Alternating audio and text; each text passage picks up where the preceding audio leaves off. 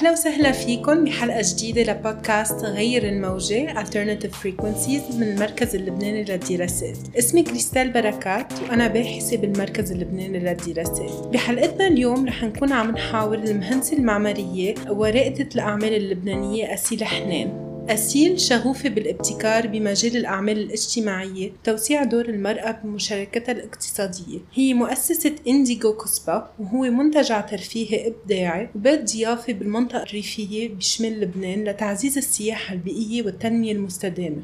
أسيل أيضاً منشئة Architecture in a Box أو هندسة معمارية بعلبة، وهي شركة ناشئة حائزة على جوائز بمجال التعلم والتطوير، بتروج للتفكير التصميمي لمساعدة المعلمين على التدريس، وبتخلي الأطفال يطبقوا المعرفة بالرياضيات والعلوم واللغة والثقافة. هذا البودكاست بيركز على التفكير الاستراتيجي والتفكير التصميمي، وبيبني على مؤتمرنا الختامي بعنوان إطار عمل لدعم رواد الأعمال بحكم الضرورة بالمناطق الريفية بلبنان. أهلا وسهلا أسيل. شكرا لاستضافتكم، ميرسي كتير كريستال. أنا كتير مبسوطة أكون معكم وعم تابع أبحاثكم اللي كتير قيمة وكتير بتناسبنا بهالوقت كرمال تندعم المناطق الريفية بطريقة مستدامة. شكراً لك على حضورك. رح نبدأ بأول سؤال. إذا فيك توصفينا عملية التفكير التصميمي بأجزاء المختلفة اللي بيتضمنها التفكير التصميمي وتربطيها بأمثلة عن نفسك كرائدة أعمال مدفوعة بالضرورة.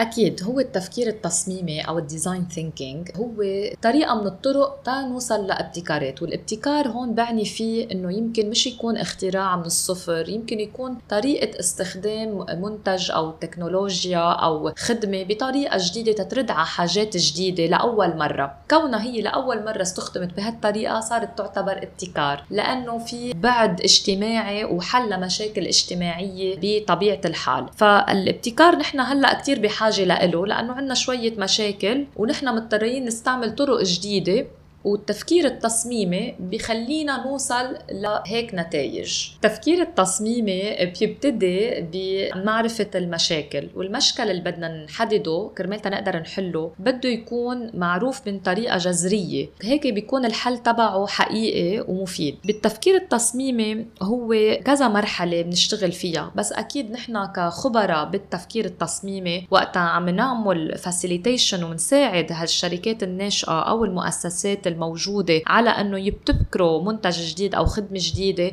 بدنا نكون معهم كتير متفاعلين وعم نغير، يعني ملتزمين بهيدول الخمس مراحل اللي هلأ حعدلك إياهم. أول مرحلة هي معرفة المشكلة ومعرفة المستخدم، وكمان نكون نحن قادرين ندل نجرب ونعمل نماذج لحديث ما نتأكد أنه هيدا الحل مستدام ومزبوط ومطلوب. وكمان بهيدي المرحلة بيصير عنا التوسع بالفكرة أو نفوت فيها ديب على جذورها كرمال نتأكد أنه هي تصلح الناس اللي نحن مفكرين انه هن عندهم هيدا المشكله. هلا في تحديات كتير نحن تنقدر نقوم بعمليه التفكير التصميمي، وبس هي صارت شغله موجوده عنا متبعينا ومستخدمينا، وعنا خبراء كتير عملوها صار لهم سنين، فنحن ضروري نتعلم من تجاربهم ونجرب نحن كيف بتنطبق عنا. يعني اللي عم جرب قوله هو مش كل حدا بيلحق هيدول الخمس مراحل اللي عددت كتير منهم انه خلص بيوصل لابتكار، لا، في طريقه معينه بتعاون معين مع عقلية معينة كرمال تنوصل لهيدا الحل.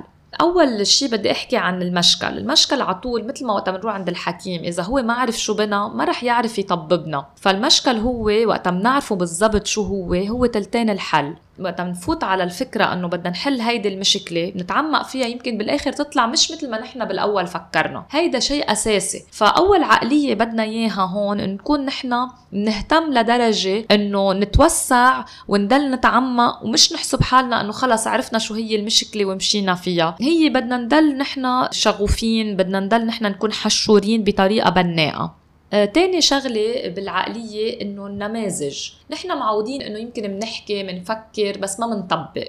هيدا مع انه اسمه للسيستم ثينكينج اللي عم نحكي عنه ديزاين ثينكينج، التفكير التصميمي، هو بدنا نركز اكتر على التصميم وعلى التطبيق من كلمة التفكير. اكيد في تفكير بس مش قد ما في اعمال واشغال بتحكي عن هيدا المشكلة والحل. يعني نحن تاني تشالنج عنا اياها هي انه نكون مننتج نماذج، يعني مش نحكي عن الفكرة بس نطبق يمكن نموذج عن الخدمة نبلش نجربه مع الأقارب أو الأصحاب أو ناس هن أصحاب العلاقة، أو يمكن منتج نضل نقوم بتعديله بنموذجه لحديت ما يصير نموذج خرج يفوت على السوق ويكون عم ينباع والعالم بحاجة لإله. هيدي عنا إياها كمان أنا برأيي تحدي بالعقلية عنا، لأنه إحنا عنا معودين ننتج بإيدنا. ثالث تحدي لعقلية عنا إياها كمان نتعاون. التعاون هو أساسي بالتفكير التصميمي، ولوجود حلول ابتكارية بحاجة لتعاون جذري مع ناس عندها معرفة يعني بتكمل التانية. أكتر شيء بنشوف ابتكار يمكن لما ناس هي شاطرة بالتكنولوجيا وناس شاطرة مثلا بهندسة معمارية مثلا، لما يندمجوا مع بعضهم بيطلعوا شيء جديد غير ما يكون حدا بس عنده فرد حرفي معينة. فهيدا التعاون الجذري نحن كتير منوه انه هو اساسي للتفكير التصميمي للانجاز اشياء جديدة ومبتكرة. كمان رح خبركم اليوم عن ليش نحن بحاجة لهيدا الشيء. نحن تعودنا انه ببلد خاصة بالمناطق الريفية مهمشة كتير فيها مشاكل، وفيها مشاكل من نوع اللي بيوقفوا بالانتاجية، يعني بيوقفوا الانتاجية. انت لما كل النهار توقف الكهرباء اذا انت عم بتصنعي شيء ما بيعود فيك تصنعيه. لما انت بتروح لعندك الانترنت البحث تبعك يمكن بيوقف. يمكن انت لما بتنقطعي من البنزين كمان ما بتعود فيك تروحي على محل معين، او بتغلى هالخدمة كتير بتصير توقف لك من امكانياتك لتتوسعي بالبحث تبعك او تروحي لمحلات اللي هي بتفيد الانتاجيه لإلك. نحن وقت كان عندنا كل هدول المشاكل اجتمعوا بيعيقوا الديفلوبمنت، بيعيقوا التنميه المحليه والاقتصاديه والكاباسيتي بيلدينج تبعتنا والموارد البشريه انه تكتسب وتتعلم وتكبر. لما بيكون عندنا هيك وضع نحن بحاجه لتفكير جديد ولافعال جديده وهابتس جداد وبست براكتسز جداد كرمال تنطلع بنتيجة جديدة. فنحن هلأ بأهم وقت انه نكون عم نتبع هيدي الطريقة كرمال تنلاقي ريزالتس جداد، تنلاقي شيء مش بقى عم نتقبله. فبعقلاتنا بدنا نكون رافضين التقبل، لأنه أحيانا وقت بنكون كتير عنا very high resilience و adaptation اكتشفنا انه عم نتعود على اشياء يمكن ما لازم نتعود عليها. كرمال وقت بتنتفضي انت بهيدي الطريقة الفكرية انت ساعتها بتطلبي من حالك اشياء جديدة وبتشتغلي شيء جديد. يعني بدي اعطيكي على سبيل المثال، أنا وقت كنت أتعلم بالجامعة علمت على سنين طويلة واسمع كل الأساتذة اللي حوالي بيقولوا المشكلة بالتلاميذ، هالتلاميذ منهم جدية، هالتلاميذ ما بدهم يتعلموا، هالتلاميذ ما بيعرفوا البرايورتيز تبعولهم، هالتلاميذ شو عم بيفكروا. بالعكس أنا وقت كنت مع تلاميذي لقيت إنه هن من وراء طريقة التعليم اللي كانوا عم يتعلموها بالمدارس طلعوا نتيجة هيدا التعليم وهيدا المنهج، إنه بيتلقوا فيه معلومات، ما بيفتشوا بطريقة أناليتيكال على المشاكل يحلوها، ما عم بيكون عندهم تثقيف معين وقتها هن بيقروا نظريات وبيقروا اشياء فيها تفكير وفكر وبيبلشوا يشوفوا كيف فيهم يطبقوه بحياتهم. ما كان موجود. فأنا بالعكس اللي عملته أني رجعت جربت شوف نظرية التغيير اللي بدي أمشي فيها، بلشت أشتغل معهم بطريقة أنه مكنهم بقصص هن مش موجودة عندهم، وصرنا نلاقي كتير ريزالتس جداد. بعطيك إكزامبل، كورس هو موجود كأنه بس من الكتاب وحل وإكزام، نحن نقلناه بشكل صار تطبيقي، صاروا بدهم يخترعوا هن الحلول وبدهم يعملوا منها نموذج وبدهم يقدموها لكلاينت أو مع ناس بقلب الماركت manufacturers أو suppliers ويتعاونوا مع بعضهم. وكمان كوني كنت عم علم بالهندسة المعمارية ما قبلت إنه تكون بس هي revolve around architecture، صرت أقول لهم يا جماعة أنتم بدكم تطلعوا مهندسين، بدكم تتعاونوا مع السيفل مع الإلكتريكال مع الميكانيكال. صاروا بوقتهم الخاص يتعاونوا مع غير ناس مع غير كليات ويلاقوا نتيجة جديدة، لأنه الاركيتكت لوحده ما رح يقدر يعمل إبداع بالكهرباء أو إبداع بالمي أو إبداع بالشي معين غير ما يتعاون. فلما طبقنا هيدي استراتيجية وطبقنا التفكير التصميمي لقينا أنه عم نلاقي حلول وبعدنا بنفس الكونديشنز، مش أنه غيرنا الجامعة، مش أنه غيرنا الأرض، مش أنه غيرنا المطرح، مش أنه غيرنا العقلية، نحن ذاتنا طلعنا بحلول مستدامة وفيها تكون تنزل على السوق إذا بحبوا كمان.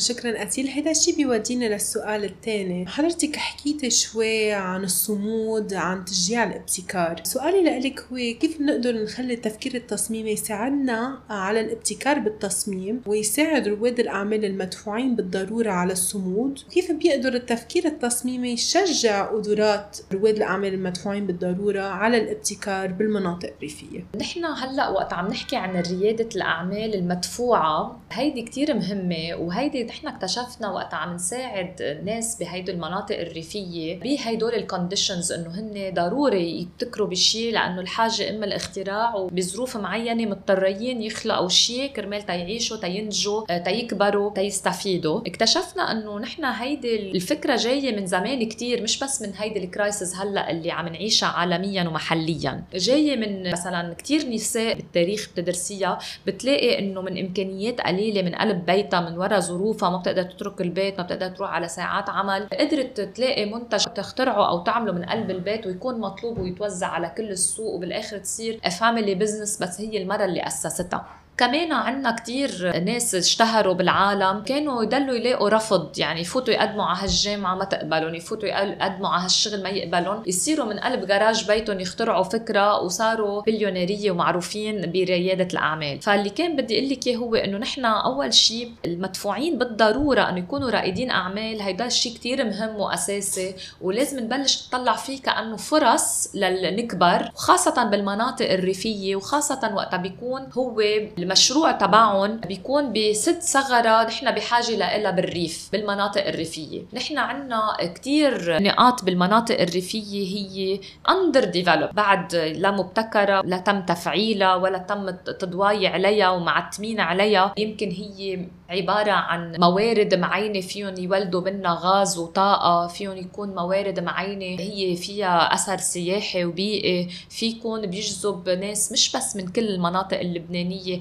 على هالمناطق الريفية، بس يمكن حتى من مناطق بعيدة أو من سفر بعيد لهالمناطق الريفية. فنحن بالأول تنقول إنه هيدا الشيء هو نحن بحاجة لإله وصار وقت لإله، وهلأ صار عنا كل التولز والريسورسز، يعني كل شيء بدنا إياها كرمال تنقدر نقوم بطريقة مستدامة نبني هالمناطق الريفية، مش على حساب إنه إذا قلنا عم يعملوا إنتاج محلي أو إنتاج مادي يكون على حساب البعد الاجتماعي أو البيئي، بالعكس يكون طريقة مستدامة وكتير فعال. نحن هلأ تفكير التصميمي مثل ما قلت لك أداة كتير مهمة للابتكار. يمكن بالمناطق الريفية ناقصهم شوية نوها وناقصهم شوية تكنيكال نوها، وهيدا الشيء هين نقدر نلاقيه بأي محل ونجيب لهم إياه، وناقصهم يمكن شوية تدريب على تمكين بطريقة البزنس كيف نكبر وكيف نشتغل، يعني ما نشتغل بالطريقة التقليدية كرمال نلاقي نتائج جديدة. كمان هيدا التدريب بيتأمن بيكونوا مدفوعين بطريقة انه ضروري يشتغلوا،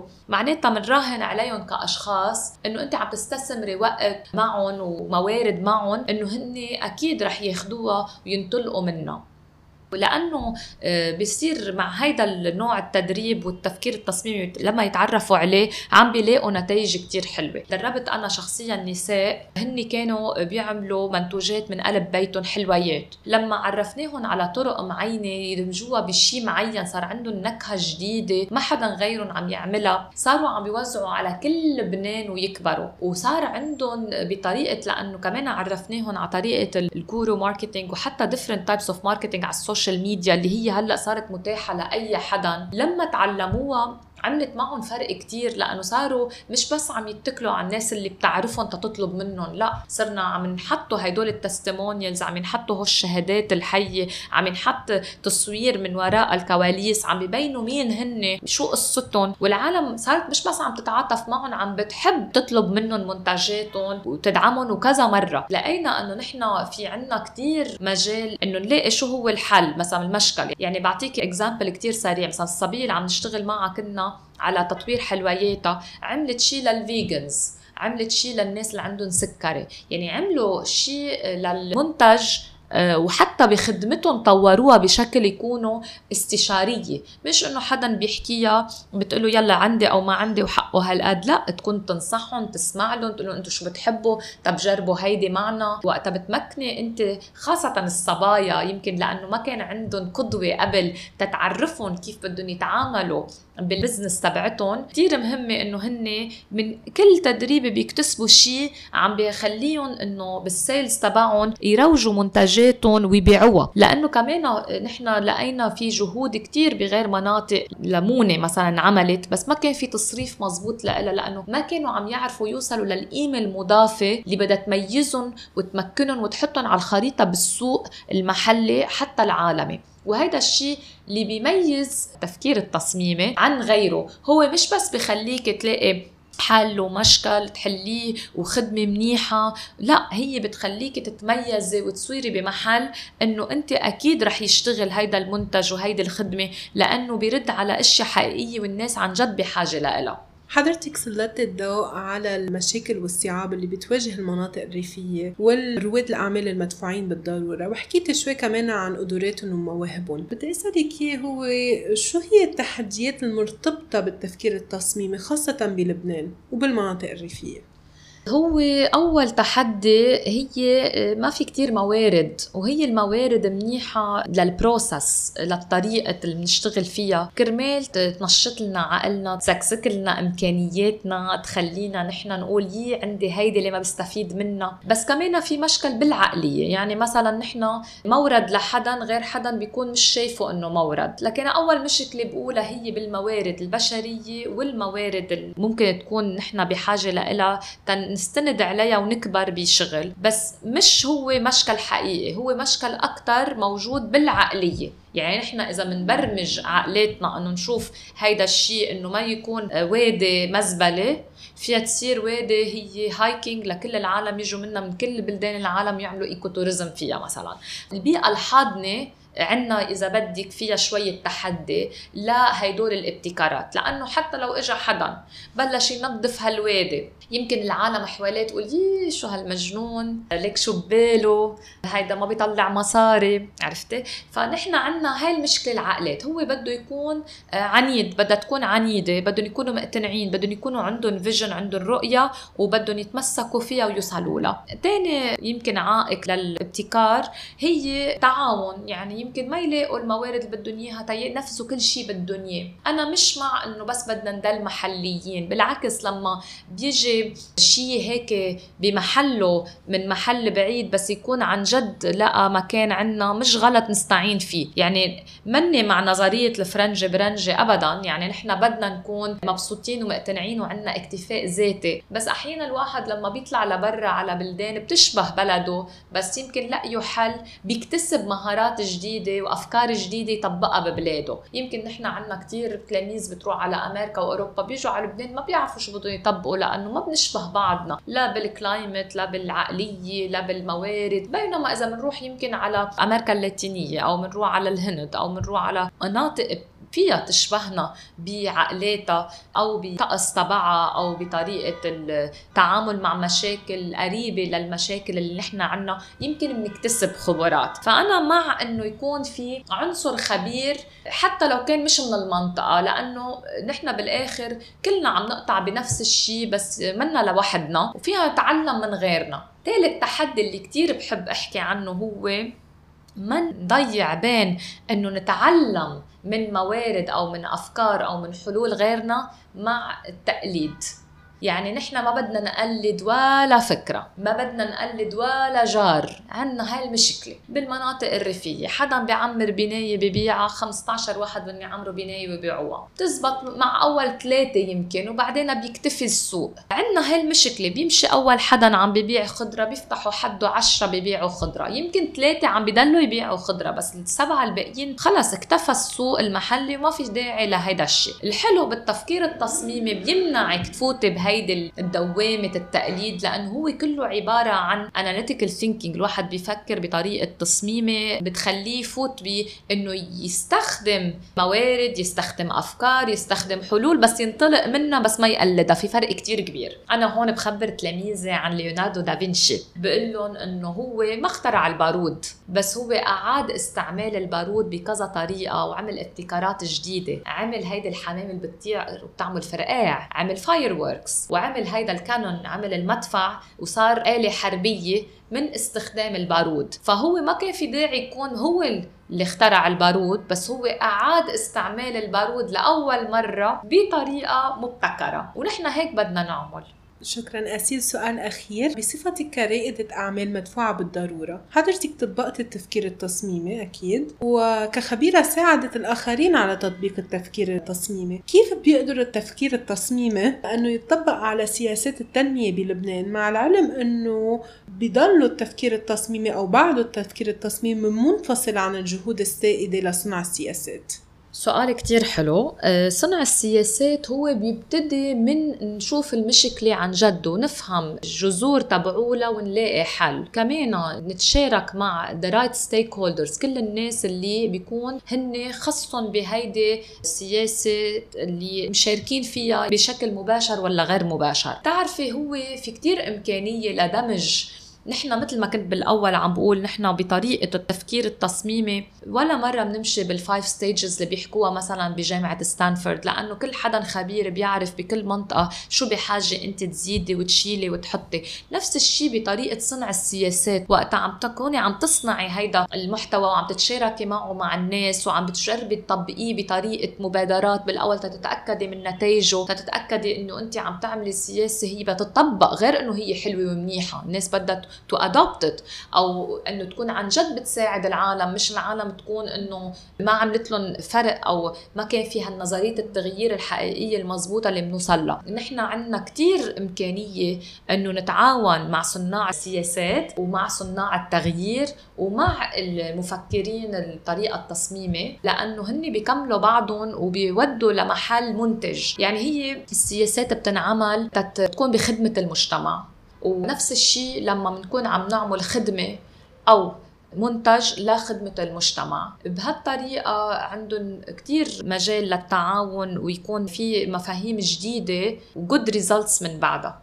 شكراً كتير لك أسيل حنان، وشكراً لمستمعينا. نتمنى تنضموا لنا ببودكاست تاني لغير الموجة Alternative Frequencies من المركز اللبناني للدراسات. شكراً مرة تانية. Thank you.